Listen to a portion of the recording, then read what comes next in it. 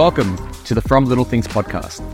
I'm your host, Daniel Kenidzaro, and together on this show, we'll speak with Aussie small business owners, founders, and entrepreneurs to share their stories and learn from those who have been on the journey from little things and beyond, so we can make it easier for you to succeed in business and life. From Little Things is brought to you by Papera, the all-in-one solution that makes business easy for Aussie sole traders, company directors, and small business owners. You can learn more and get started for free at papera.com. Welcome to the Little Things podcast. Today we have Steph Clarke, who is self-described as a futurist and facilitator who loves helping people think about what's possible. Steph, welcome to the show, and thanks so much for giving us time before Christmas. Yeah, no, thank you. Thanks for inviting me. Always I'm always going to say yes to having the chance to have a chat about things. So this is good. Awesome. So perhaps for the audience and for myself, would love to, I've read your LinkedIn profile. I was going to come up with an intro about you, but I love the way you articulated it. It's like you don't like when people ask you about what you do, but more so the problems you solve. Perhaps we can kick off I'd love to hear a little bit about your background and what is a futurist? What is futurist? Well, let's start with the past. We'll start with history and then we'll come to the future. So I started my career when I was 18. I decided university wasn't going to be the option for me. That's kind of that's what everyone does. So I don't want to do that. So I joined EY and I was, joined in the audit practice. We have a little bit of overlap there, which we didn't realize, which was fun. And then pretty quickly realized that, spreadsheets and stuff are not really for me. So I decided instead to move into learning and development. And so after qualifying as an accountant, so I didn't have to be an accountant anymore, I moved into kind of learning and development and was then developing programs and courses and curriculums and things for the audit practice at EY in the UK and then eventually in Australia, and then moved into kind of leadership roles and things like that. And then nearly 5 years ago, it'll be 5 years in March, I went out on my own. Since then, I've been doing some other learning and development kind of work, but also then over the last few years, really more focusing on futures. And so I'm a futurist, which is usually a fun thing to tell people. And with the work I do in futures, it's really around helping people expand the realm and range of what they think is possible in their business in particular, and maybe in their industry or organization or team as well. So really asking provocative questions, and the activities can be like workshop facilitation, still some learning type projects and programs and things as well. And then kind of more bespoke project kind of work, but really all with the idea of expanding the range of what people think is possible and maybe even what they're capable of in that way as well. And actually trying to increase the courage, I think, that we have in organizations and in leadership teams in Australia in particular. Awesome. Thank you for the intro. Sounds super cool. I sense a little bit of an accent. I know that you're based in Melbourne at the moment, but perhaps if we take a step back, it's the From Little Things podcast. We really like to understand our guests on the show, where they've come from, what's shaped them to think about the world today, the way they do, and who they are today. And I feel like given your role in seeing the future and thinking about it deeply, you're probably a great person to ask about. So what, if you can just share your journey from the start, and particularly keen to understand sort of at what point did you realize you wanted to not follow the traditional path? I think when I was about 3, I decided to, like, my parents kind of joked that pretty much as soon as I could talk and walk, I was kind of done with them. And like, it was like, cool, thanks for your help. I'll see you at some point sort of thing. Yeah. So it's always been, I suppose there's an element of personality there. And it's funny now when you start to like look back a little bit more and think about things you did when you're a teenager or as a kid. And they're like, this makes sense why I do this work now. And it's funny, how sometimes that takes a few decades to kind of wash through in some ways. But and it's funny especially when I look back to when I was kind of 18 and I was 17 at the time, and EY came to our school and sort of did this thing about they have a school leavers program, and obviously everyone's like, no, you go to college, is it is in the UK sort of the thing between 16 and 18, and then you go to university and then you get a job and I was like, oh no, that doesn't sound like it. Kind of looks fine, but I'd rather kind of like get stuck in and get started on something. So the opportunity kind of arose to join the school leavers program that EY offered. And there was about 6 of us that joined in my kind of small office that I started in. And actually, that was, I think, in some ways, that was my first foresight and futures kind of experience, because I would have actually graduated in 2008, 2009, which, if you cast your mind back, not a great time to be looking for a job in accounting or finance or I actually started at EY in 2008 myself. Yeah. So, okay. Yeah. So you didn't even get the good times before, when the parties were a bit wild. We saw about 3 months of the there were fortnightly drinks for about 3 months, and then they disappeared. Yeah. Yeah. You didn't get any of the good stuff.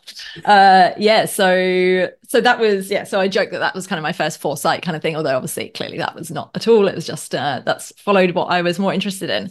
And then just being, and I was talking to someone else earlier today actually about this, really since then, and so since a fairly young age, has been like just really quite intentional about like what the next thing is.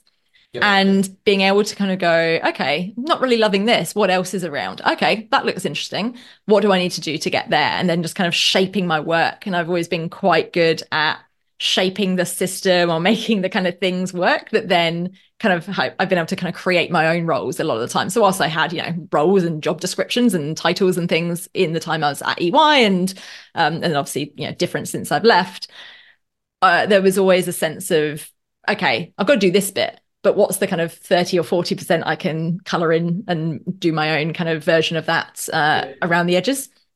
And so, yeah. Sorry. No, I just wanted to ask, I think a lot of people that we speak to, just meeting different business owners, whether they're sole traders, consultants, small business owners, there's always this moment a lot of them share with us around, they know they want to be doing something different. They're in a more structured, traditional path. But then there's kind of like a catalyst that allows them to take that leap. And what was it for you? And it may be hard to pinpoint. Yeah, there was a couple of things. So I think there was this moment, and it's funny, I've literally just had lunch with this person now. So my now good friend, and was formerly my colleague, and kind of was my sort of leader at the time at a couple of the last roles I had before I left, was a woman called Elisa, who is just this amazing woman who just has this skill and this gift of seeing people's potential before they sometimes see it. And so she put me in this role that I wouldn't have necessarily considered myself for at the time. And actually other people didn't think I could do or was ready for. And she was like, no, we'll give her a shot. Yeah. And just that moment that then just completely opened this kind of new world and these new kind of, this new role I was then doing that then opened up a lot more things for me. And I think that was the trigger that put me on that kind of path, and then helped me again see what's possible, which is, very much a lot of the work I do now has been a different kind of context. And then the other piece was, as a senior manager, and I was leading this great team and doing this really cool work, and had a lot of kind of creative leverage, which I really appreciated, and great stakeholders and things. And so I was having a lot of fun, but I looked around and, sort of, like I said, got to kind of this senior manager role. And I was like, all right, I think I've done what I need to do here. And I really missed, and I knew this for a long time, I really missed being client facing. So whilst I really hated being an auditor, I really loved the client dynamic, and I loved going out and finding out about people's businesses and getting under the hood, and actually the ability you have when you're an auditor to go and ask all the questions. And I just loved that part. So I was great at the kind of like the planning parts of audit, like the understand the business and those things. I love those. As soon as you got to the numbers, I was like, oh yeah. So I think it was that realization of kind of done what I need to do here. I'm pretty kind of designing my own world and life and all the rest. And I really miss being client facing. And I want that kind of flexibility is massively important to me. How do I put all of those things together? Oh, I'm probably gonna have to make it myself. Yeah, no, that's cool. And that's really interesting that you mentioned the part about flexibility. So I'm getting some of the key messages coming through is around pursuing a passion and flexibility. And we've been trying to dive a little bit deeper as part of these conversations as to what inspires people to pursue entrepreneurship or business. And a lot of the time, I guess the initial assumption would be that people go into business to make money, but actually it seems to be a third or fourth consideration. Yeah. The money is important. However, it's driven by generally a high purpose to stay in it within a long term. But for you, how do you stay motivated? I mean, it is a broad discipline. We'll dive deep into what you focus on within the futurist area at the moment. But how do you stay motivated? Like, what is it that keeps you going? There's always a new fun challenge. And I think this was actually the thing I found hardest for the first thing, at least for the first sort of probably 3 years, was there was no carrot. like in an organization, especially when you've spent a long time there and you've kind of really grown up there. I was there from, I was almost a child when I joined. So you're just used to like the next promotion, the next role, the next kind of pay rise, whatever it is. And it's kind of external, and it's it's all kind of. Am I allowed to swear? Am I allowed to swear in here? You can, yeah. Okay. It's fine. It's all it's all bullshit. It's all made up, but it's so addictive, and you're able to, and you kind of get sucked into it, even though you have the awareness that it's not real. So I think, despite knowing that is the case, then being out on your own and being like, oh, what am I kind of like, what am I working towards now? Like I've done the thing. I've gone out on my own. I've had, a year or 2 or 3 of making that work. Like, cool, what's next? So I think that was for me the hardest thing. And especially if you've got a bit of ambition, a bit of drive and all those things as well, that makes that somewhat harder. So I think it's that mindset flip of, right, cool, well, I need to make my own kind of milestones or whatever they are. And you can do a revenue one, but that's kind of boring as well. So, once you've met your salary from your previous place, which is obviously like often a first one that you kind of have as a bit of a milestone. Once you kind of got past that, you're like, oh, right, okay, well, I can add an extra 0 or something, or, whatever. But, so it's more around the experiences. So I kind of try and have a little bit of a kind of a lead and a lag measure approach. So for me, for a week to be a good week, I know that I need to be getting out to 2 or 3 events a week and doing some kind of interesting things. And that can be coffees and lunches, or like, things in the evening, and going to, various events that are run here. We're pretty lucky with what's available. And then thinking about like, what projects do I want to have? Like, how many podcast interviews do I want to have been invited onto?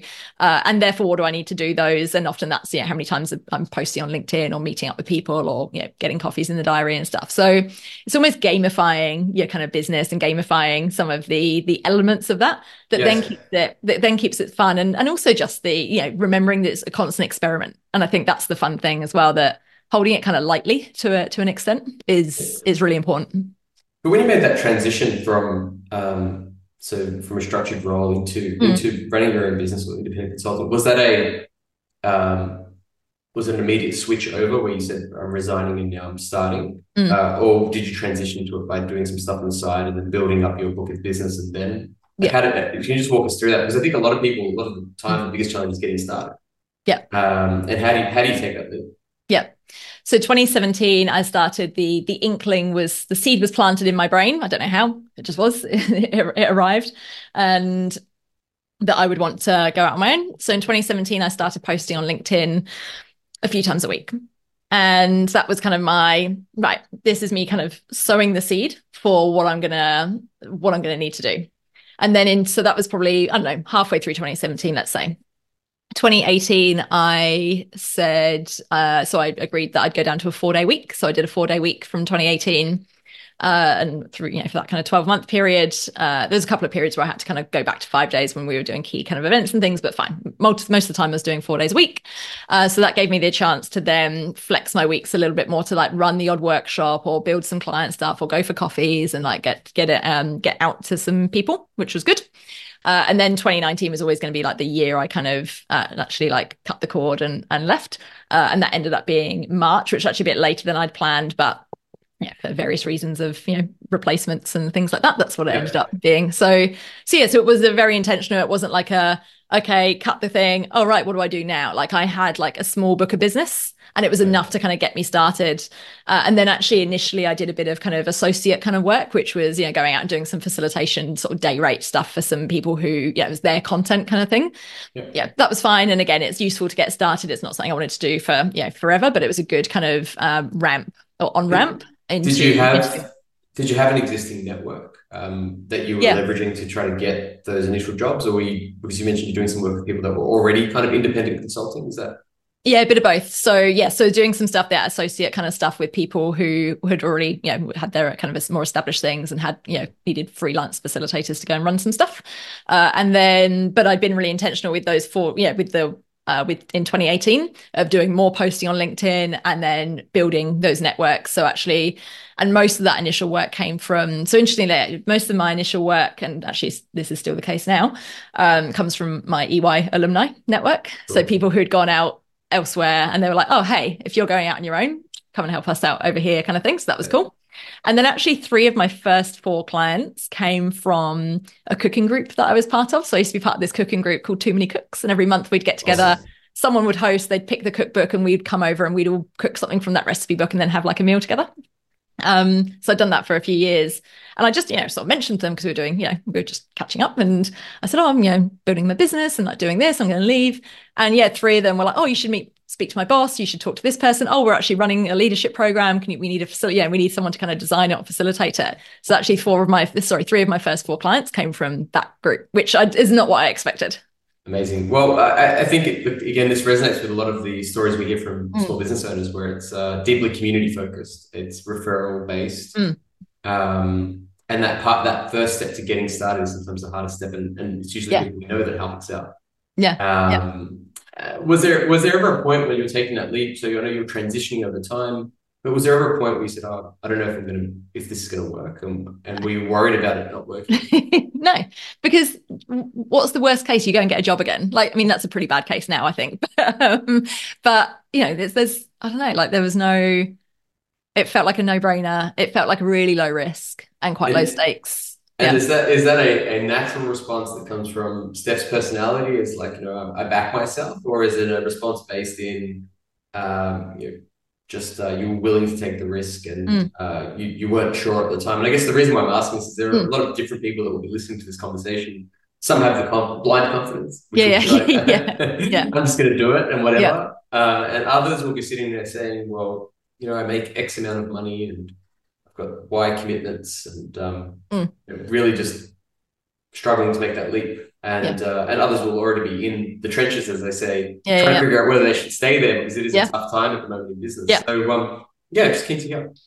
I spent 2018, other than going down to 4 days a week and obviously doing the kind of the legwork in that point, I also spent that time building up a cash base. Like I put $100,000 aside. So that was kind of like, that's my living expenses for probably a couple of years.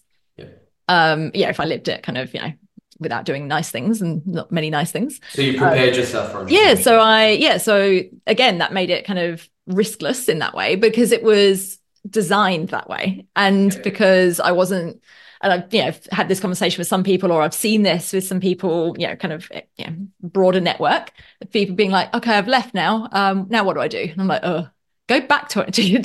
Go back 18 months and look, that works for people have got different risk appetites. You've got to do what's best for you. But I think going out and expecting to make the same amount of money, even like initially, and even for the first kind of couple of years, is probably relatively unreasonable, unless you've done a lot of work up front and you've been kind of side hustling and you've built, whatever. But and obviously it depends on the type of work you're doing as well. If it's like a SaaS thing, maybe you can scale that a lot quicker than like going, maybe not. You're sort of shaking your head like, no. I can say it all takes time. It always takes time, compared to like consulting, where there's a bit more kind of sweat for money kind of thing. You've got to like, it's a bit more time in, money out type thing. So look, there's no kind of right answer, but I think there's ways around a lot of the oh no but kind of things. There's often ways around that. You've just got to actually prioritize them and put the things in place that mean that those things become not relevant or less relevant. I think that's a super valuable learning, though, because one of the things, and we're speaking a little bit offline about this, is that I sometimes feel like the journey of building a business is sometimes glorified. And absolutely. You hear the stories. I mean, we all hear the heartache stories as well. But you hear the stories of like X person started this business and became an overnight success, and we all know that that's not true. Like it's not the case. But where I think there's a bit of a gap at the moment in our local Australian ecosystem is around how do you actually get started, and when you do get started, what happens then, and where, because there is no kind of like manual that you follow, right? And so it's super valuable to hear about the way you thought about it. Yeah, and I think it's also like complete bollocks that we like glorify the kind of like start in a garage, like work till 4 a.m, like you're crying yourself to sleep and eating pot noodles. Like you also don't have to do that. I mean, if you're like 21, like go for your life, like do that. But that's also not what it has to look like. And I think as well that bit gets glorified a lot, that you feel like you have to like really struggle and stuff for that to be for that to be real, or for it to be like valid. And I think that's also not the case, or doesn't need to be the case. Again, super valuable here, because I think a lot of people, again, like a lot of people will be sitting there thinking, I really want to do this thing, but everyone I speak to says it's super painful. Yeah. Maybe or I really want to do it, but I really don't like pot noodles. Like, that's fine. You don't have to do that. That's fine. Yeah. So you don't need to necessarily change the way you exist. Yeah. And again, there'd be certain things you have to, make some changes on, bank all your flight. That's the other thing as well. That's another top tip. Like, bank all your flight kind of points and credits and things, because then that you can still go away for nice holidays. I feel like there's some sort of blog post in this around exactly. Like, to keep living the same as you were. Yeah, exactly. You can still fly because it's like past you paid for those things. Exactly. No, that's awesome. And we'll change a little bit into the topic of becoming a futurist and what that means and what it is. But before we do that, just recapping the journey today. So from 3 years old, you decide you realize that you felt differently about the traditional path, shall we say? Around 18, you decided, I'm going to pursue this program because it seems to be some interesting opportunity. What it wasn't for you, by the way, it's a little known fact that I also started in audit very briefly, but also enjoyed the people perspective of the solving problems, which is how I ended up in consulting as well. But so consulting, there's learning development was part of that. And then that transition to becoming an entrepreneur, focused on consulting, but from a futures perspective. Before asking about futures, because I think we still need to dive that a little bit more, because I think a lot of people will still be asking, Dan, what is that? What are you and Steph talking about? What's a slashy? Because I saw that's in your LinkedIn profile. Someone who has like multiple kind of things that they do. So be like the kind of facilitator, futurist, speaker, author, writer, whatever. So ////. Awesome. Cool. Well, let's talk about becoming a futurist then. Who, kind of, why, and what? Who, why, how, what? All of those things. So a couple of years ago, I read the book Imaginable by Jane McGonigal, and all the way through that book, my mouth was like just dropped open. Like that for hours reading the book. I was like, this is the work. This is everything I love the most about all the work I do. And it's all here in one discipline. I didn't know this even existed. So from that, I kind of spurred this kind of learning, sort of journey that I've like then created for myself around going much deeper into that field, building all these different kind of connections and networks and things, trying that work. So I do a lot of over the last, surprise, some of my clients that I've been doing for the last kind of 18 months, 2 years, a lot of what I've called like Trojan horse features. So clients will be like, hey, we've got this like challenge. We want to, particularly around things like want our teams to be more curious or kind of think a bit bigger or like think more kind of creatively about things. I'm like, sweet, we can use features for that. So then sort of building features in, whether I call it that or not, kind of depends on the project and client and things. But using that to kind of get the practice in of using some of the tools, practicing that, and a lot of it was very adjacent to what the work I was doing anyway, particularly around like asking provocative questions in a facilitation kind of thing. Facilitation is something I've done for a long time, so that wasn't new. But then bringing all of it together and thinking about what's bigger and where can we kind of go deeper on some of this stuff.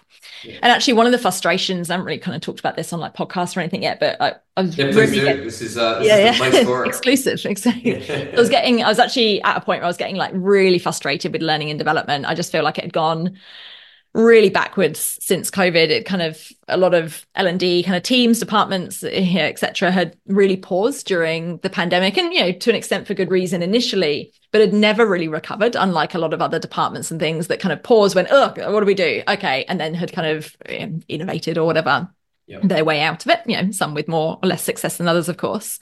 Whereas I feel like L&D kind of just stopped and then just rapidly went backwards. We're seeing some places kind of, come out of that a little bit more now, but really it just feels, I don't know, it really felt like it was dying. And I just thought as well, like there's so much that's wrong with not just L&D, but with other kind of parts as well, but like L&D, that it can't often survive in the ecosystem it's in, because they're trying to do things and they're trying to build courses and programs and change behavior and things in an environment that just does not support that. And an environment that is not rewarding those things. Therefore, I was like, some of the future stuff is almost going upstream of that problem and going, well, actually, if we rethink the system, or we rethink the kind of the environment or the way of working or whatever it is, then some of the other stuff can then come back to life and can succeed, and whatever else you want to kind of do. But it also, so hopefully it means actually other things can then be successful as well, but only if you can do that kind of broader thinking and rethinking and reimagining first. Yeah, it's really interesting. Because I think from my own experience in a structured learning development environment is a lot of learning development is compliance driven. In some places, and I know the firms that we experienced that they're a really strong actually program around professional development and growth. Yeah. But if I understand correctly, where you take the conversation is not just about how do you become a better leader or a better communicator. It's actually how do you understand where the world is going, the trends that are going on, and how do you change your perspective or change the way you think about problems to then solve them and succeed in like what's coming next. Yeah. And certainly now, like certainly more than the work now. Yes, absolutely. So there's things I do now. So there's a mixture of kind of keynotes and sort of speaking type stuff. That's that's then more the kind of, hey, here's what's possible kind of thing. That's more, the edutainment kind of thing, but it's fun. I love the kind of performance of that type of stuff and the engagement. And then there's more the kind of back overlap with learning and developments. There's more things around like futures literacy, offsites kind of facilitation. So actually really kind of getting into the guts a little bit more of what's possible and actually working on a problem, a project, a team, an organization, whatever. And then the kind of bespoke stuff, which is really anything else that someone's like, oh, this feels like it needs a futures lens. And that might be kind of creating some material or some artifacts or something which actually give a view of the future, or being part of a kind of a bigger project that needs an injection of possibility.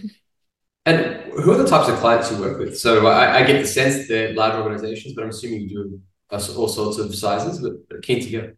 Yeah, a bit of a mixture. So at the moment, professional services, financial services, fintech, retail, and some government agencies actually as well. Yeah. Awesome. And if I was an executive in Australia sitting there in an organization, what would be one of the triggers for when I would say I should probably chat to a futurist? One of the, I think there was I'm going to rephrase that bit. That's cool. There was a survey done, one of these sort of CEO surveys done earlier this year, so early 2023, about whether an exec or whether the execs or CEOs thought that their business would still exist in 10 years' time. 28% of Australian CEOs said they didn't think their business would exist in 10 years' time if they carried on doing what they're doing. That was 40%. And globally, that was 40%. Now, my skeptical kind of self thinks that the Australian ones are maybe kidding themselves and actually haven't thought hard enough about that, which is why it's that much lower. Because I think, the 40%, I don't know, felt more right. But anyway, so I think if you're having that conversation with yourself or your leadership team or your kind of the people advising you or whatever around something needs to change, because we are not going to be relevant quite quickly. And whether that's whatever that trigger has been around, whether it's environmental, kind of climate kind of perspective, whether it's legislative, because you're seeing changes happening in kind of industries around you and you're like, oh, if that comes our way, we've got a massive problem. If it's technology as well, from a kind of, obviously AI or any of the other kind of things that are happening as well. And if you're thinking, oh, I'm not sure how we're going to stay relevant with these alternative options or these things that people can use instead, or, anything else. It's at that point you could it's probably worth thinking, bringing someone else in, like a futurist is a good example or a good kind of a good starting point potentially. Because the other thing we tend to bring is bringing the signals of what else is happening globally. And I think this is something I notice a lot in the teams I work with, is that, there's a lot to stay across nowadays and all of those things. And no one is across anything, and no futurist or anyone else is across absolutely everything that's happening. That's just not possible. However, it is literally our job to stay across more of what's happening. I wanted to ask actually, how do you do it? Because exactly to know where the world is going, you can listen to signals, but where you can't listen to everything. So where do you focus? I focus on a lot of different news sources, a lot of newsletters and Substacks and things. Like for me, those are the kind of holy grail of like where you're going to be able to follow like some really different leads to just looking at kind of the BBC, Guardian, whatever. The mainstream. The mainstream. Yeah, exactly. And look, those are useful to an extent. And some of those, BBC in particular tends to have some really cool, like different kind of stories on there as well. They've obviously got a complete army of journalists and things working on things. And using kind of, like I said, Substacks and things, you're just going to find out some of the subculture type stuff as well. Places like Reddit as well, like some kind of more alternative social media, Discord as well. Pick up a lot of kind of stuff from Discord servers and things. So yeah, I think it's just diversifying your kind of inputs and really just being massively intentional about putting time aside for that. And for me, that's easy because I don't have children, so all those types of things as well, which I think sometimes the time investment. Yeah, there is a time investment, but again, like I see that as part of my job, and therefore it's not about, sometimes yes I do that at the weekend because that just works for me, but sometimes I'll do it on a Thursday morning, like block out the morning to go and read a bunch of my Substacks from the week, or whatever I've got in the kind of backlog. So, and I think the more we are driven and people in organizations are rewarded by the next quarter, the next financial year, the less and less they're going to actually have that literacy and that energy and prioritization, of course, towards looking up out of their inbox and being like, oh, that's coming towards us. Well, we should do something about that, because the future is going to happen either way. And you then get to choose if you're ready for it or not. And I think in some ways that's kind of simplistic, but it's also true. And also the problems you're facing today were once future problems that if you'd looked up and seen coming, you'd have been like, oh, we should prepare for that. And then you wouldn't be fighting those fires today. It's really interesting because we're sitting in Australia, and we are, yes. We've both had international experience, and there's sometimes a sense in Australia that the future has already occurred in some other markets, and we are able to see it coming here. Yeah. However, it doesn't always translate that directly to the people that are here to say, hey, this has happened elsewhere and it's coming. Do you maybe want to touch on a little bit about your experience around working with Australian thought leaders or working in this market to try to communicate some of the disruptive trends and some of the frustrations around that? Without never having a client in Australia again, I assume. Yeah. The purpose of this is not to but also to highlight diplomatic stuff. Okay, cool. We can do that. Yes, I think, look, there is... As open and transparent as you'd like to be. The purpose of this discussion is to demystify what true. it's really Like, okay, all right, good to know. Yeah. All right. So I think, a good example of this. So I had this conversation with someone about 3 weeks ago now, and it has stuck. I have thought about it, I think, every single day since I had this conversation, probably actually a month ago now. So this person had just got back from working in Europe a lot of the last decade, and sort of split between here and there, but predominantly spending most of that time in the last decade in Europe, particularly in Germany, but some other countries as well. And he said to me, he was like, he just really noticed coming back here, and he's Australian kind of originally. He said he really noticed coming back here that in Europe and in Germany and kind of in his experience, there's this real sense of a leader comes into a role, or, a sort of senior role. It doesn't have to always be a CEO, it can just be, a leadership type senior role. And their first reaction is, cool, I'm in this role for 3, 4, 5, 6 years, whatever. How am I going to make an impact? Here, leaders go into a role, and more often than not, their reaction is, cool, how do I not get sacked? Yeah. Now, this is a wildly different kind of mindset, and therefore drives wildly different behaviors. And look, there's obviously downsides to the how do I make an impact if you're doing that from a narcissistic perspective rather than a kind of make things better perspective. Of course, that's there's unintended consequences all over the place there. But I think there was just this cultural difference. I was like, yes, this is it. And he described it to me as like, this is tall poppy syndrome. I was like, oh, I've always, my understanding of tall poppy syndrome had always been this kind of the showing off, the kind of like, be a bit humble and that kind of thing, which I think, that's probably also the case. Part of it, yeah. Of course. But it was that piece. And I was like, yes, that is tall poppy syndrome particularly in an organizational setting.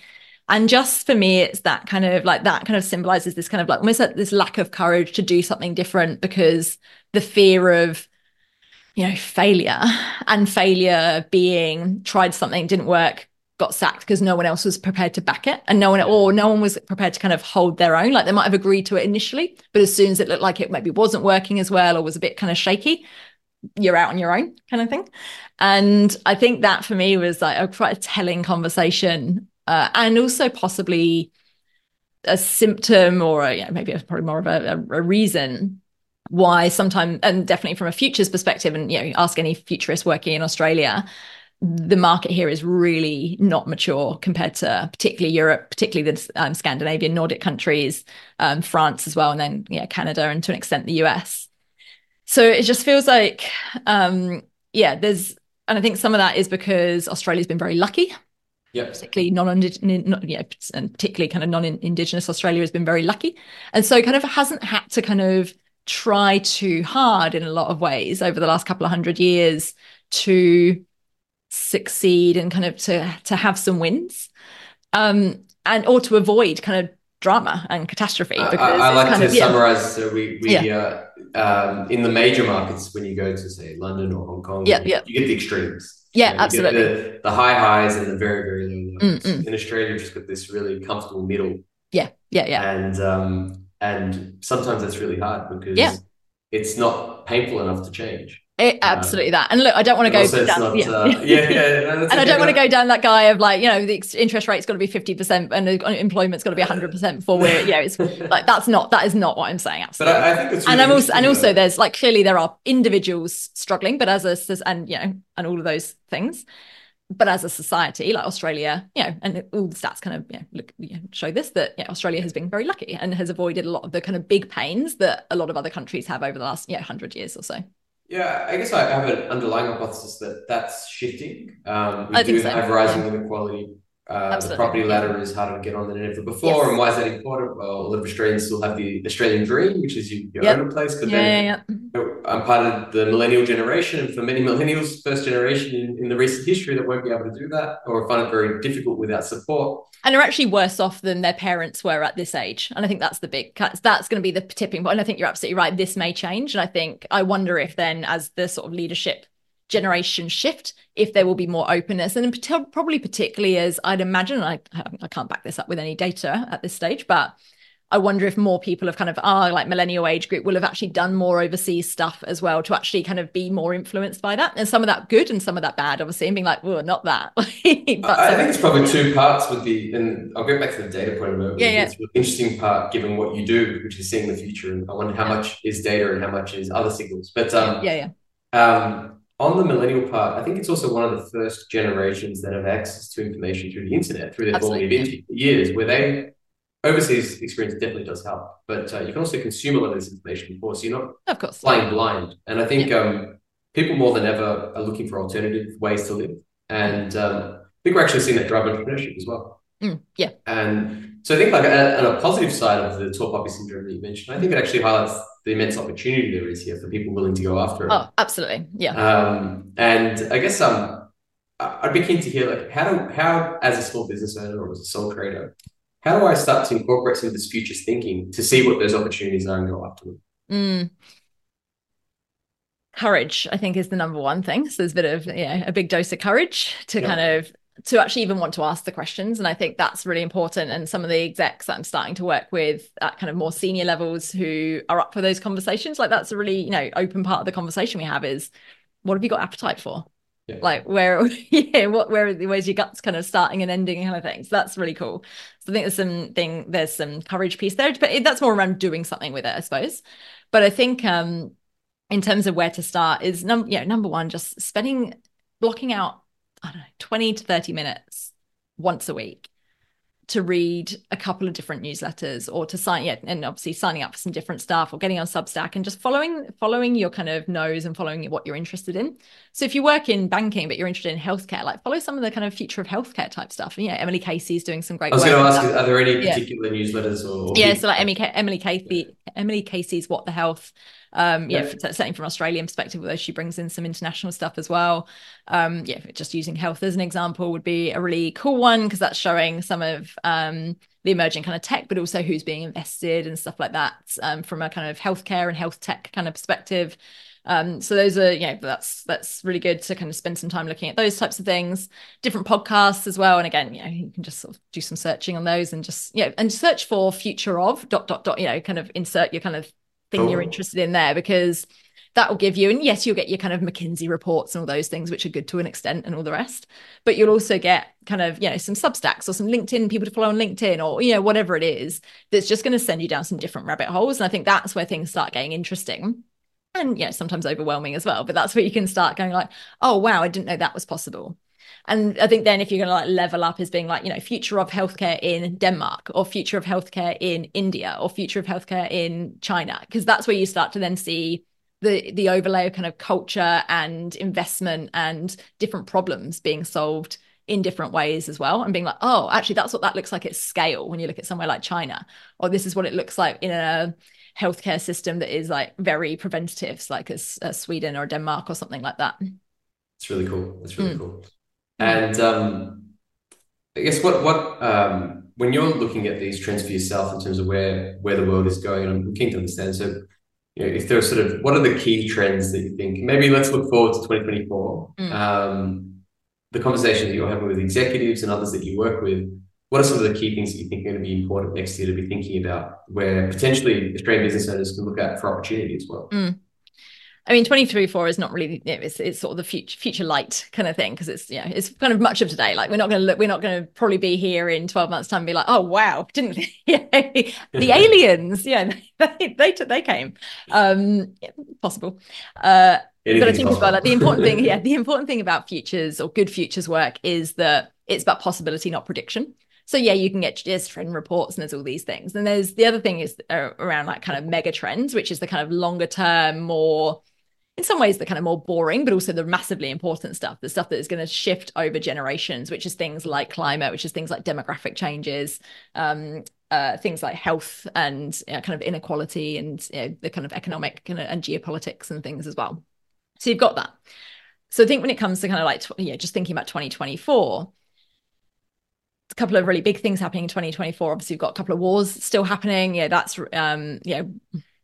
obviously there's multiple things about those, but that's from a geopolitics perspective, from an economic perspective, that's going to be interesting, the impact of those.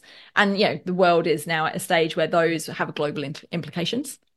The other thing, obviously, AI, and particularly around conversational AI and the kind of the bots piece, like that's going to be pretty, that looks like, there's enough signals about that now that that's going to be, could be pretty game changing in 2024. And then the other thing, which is a big conversation that's probably not getting enough conversation in the kind of maybe mainstream at the moment, is, it's touching on it in some places, but is that 2024 is being touted as probably the last year that we'll have a truly democratic elections because of AI, generative AI, and just the complete falling through the floor of trust, of truth, of and the rise of conspiracies and things, and then the impact that generative AI has on obviously fueling some of those. Yeah, it's super complex and something I'd love to explore in a lot of detail with you, but maybe not in this one. But I think they're really interesting trends to speak about. I think certainly as a business owner myself, thinking about, I think what the cool thing about automation is it levels the playing field, right? So a large organization that used to have a huge workforce and still does today, you as a sole trader or a small business owner can leverage AI capabilities to be a team of many. But so you've got the productivity of a large organization in some respects without all the bureaucracy and process, so you can move very quickly. And I think we're going to see some really interesting businesses emerge in the new year, like as early as 2024. I think. Easily, yeah. And I think that's the thing, because there's already talk of kind of AI washing. So when people are actually just using ChatGPT, people are just using ChatGPT kind of thing, and also like and I don't know if I can name this on your podcast, but you can bleep this out if you need to. Sorry to your editor, but I had an email from Xero yesterday with their kind of customer survey about some AI stuff. I'm not bleeping this out. And look, I like Xero. I like Xero. Yeah, whatever. I've used it for a while. But I was so uninspired by and it was really interesting to go through the kind of survey, because sometimes I do these things, sometimes I don't, and I was like, I'm just interested what they're kind of pitching or positioning, and it was just really interesting to kind of see the names they're putting forward, like the kind of taglines and stuff, and I was like, I'm not excited by any of this. Well, and this is as someone who loves to like try a new tool and like play with different things, and someone I was like, I am bored just reading your kind of like your best options. No, I think you're touching on something really important. And again, this is one of the catalysts behind launching this podcast is that everything that exists today was built for a different era. Yeah. And we're going through a complete generational shift, right? And speaking of demographic trends. Yeah. 65% of our workforce in the next 5 to 10 years is going to be millennials. Gen Z and millennials. Yeah. Exactly. Yep. So I think well, as a futurist, I think you're onto something, and we should all be listening to this. And there's always going to be a future, and if there's not, then we've got bigger problems than me just not having a job anymore. So that's correct. So maybe we've got a couple of minutes before we wrap up. Maybe just to shift gears a little bit around how's your mindset changed as a business owner through your journey? From day one, so from the day that you fully took the leap, so we know the transition phase. Yeah, I mean, one of the things that stay consistent is that everything's an experiment and everything is undoable. And like that's something I try and it's a bit of a life mantra. Anyway, you find a little bit of peace in it. It probably absolutely. Like volatility in entrepreneurship. Absolutely, like everything is undoable. You can kind of get there's nothing you're gonna. Life and death are pretty much the only things that are kind of permanent. Which is a very different mindset to a structured career, because a lot of the time you're taught that what you do is not undoable. So you're only as good as your last project, is the same in consulting, and your CV matters and all that sort of stuff. Not to say that it doesn't matter today, but I think it's really healthy mindset. Yeah. And then I think in terms of what's changed the most is probably just, I think in some ways it's probably what I think the standards, and I think I was just thinking about this actually as I was walking back from a lunch I was at earlier, is I kind of always want to be at the stage where I'm kind of embarrassed about the work I did a year ago, because I want to have had that kind of that constant learning and that kind of improvement and more kind of input around what good looks like, and examples of different things and the different people I'm like spending time with and who are kind of that bit further ahead than I am. So I think that's, what's changed is probably then hopefully the kind of the quality or the kind of the depth and the things that have gone into it. Because if you're constantly kind of learning and getting that feedback and sort of tweaking and twisting and changing things, you kind of just find who you are a little bit more, and who you are as a business owner or whatever you want to kind of call it, but also who you are as a thinking human. And I think that's kind of exciting as well. Well, I think that's a really important point as well. We often categorize people or to make sense of the world, but ultimately we're just people. We seem to be one of the few animals that exist on this earth that decide to create things, which is fascinating in itself. But one of the most powerful thoughts that I came across in the book was, if it exists today, you can touch and feel it. It's not natural that human created it, which I think is super powerful. Which means that you're right. Conceivably could create anything we think of. Two more questions, and then we'll wrap it up. But if you could go back 5 years, so having now lived the future, and you've been in business for around about that time, since 2017 was when you started to think about it. So it's even longer than 5 years now. What piece of advice would you give yourself? I found a really early piece of work that I did the other day, and my first thought was, oh God, why did you use that font? So that would be my piece of advice. Like, use better fonts. Use better fonts. I used 2020 was pretty quiet from a work perspective. So I went to graphic design school for 3 months, did my Cert 4 in graphic design. So definitely after that, I was like, we need to redo everything. Awesome. And what would be 3 key takeaways that you'd love to leave the audience with, whether they're getting started or on their journey from little things? What would they be? Everything's an experiment would be number 1. Everything is undoable would be number 2. And have fun, I think, as well. Like, it's very easy to take a lot of this quite seriously, and I think there's a lot of really great people who don't, but still do really great work and connect with people and have like great relationships and all the rest. But just hold it lightly, because life is short, but careers are long. And I think there's so much more we can play with and be open to when we remember that, there's a lot of playtime to be had. That's awesome. Steph, there are so many more questions that I'd love to ask you about the future. And I genuinely am deeply interested in, I would love to have you back. But But thanks so much for your time. If I wanted to find you, or if the listener wants to find you, talk about the future, perhaps engage in some consulting work as well, where do they go? Can send money directly to Please don't share my bank details are 28thursdays.com is my website. So my business is called 28 Thursdays, but I'm most active on LinkedIn. You can find me as Steph, which is with a PH at the end, and Clarke with an E on the end. Awesome. Thank you so much, and thanks for your time. Thanks, Looking Dan. forward to seeing what you do next. No, thank you. Thanks for the great conversation.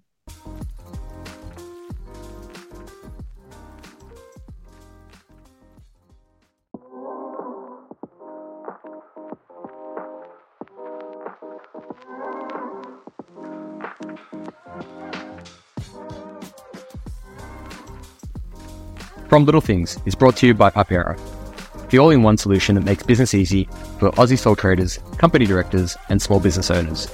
You can learn more and get started for free at papera.com. From Little Things is part of the Sonic Boom network of podcasts. To get your brand started on its own podcast, visit sonicboom.vc.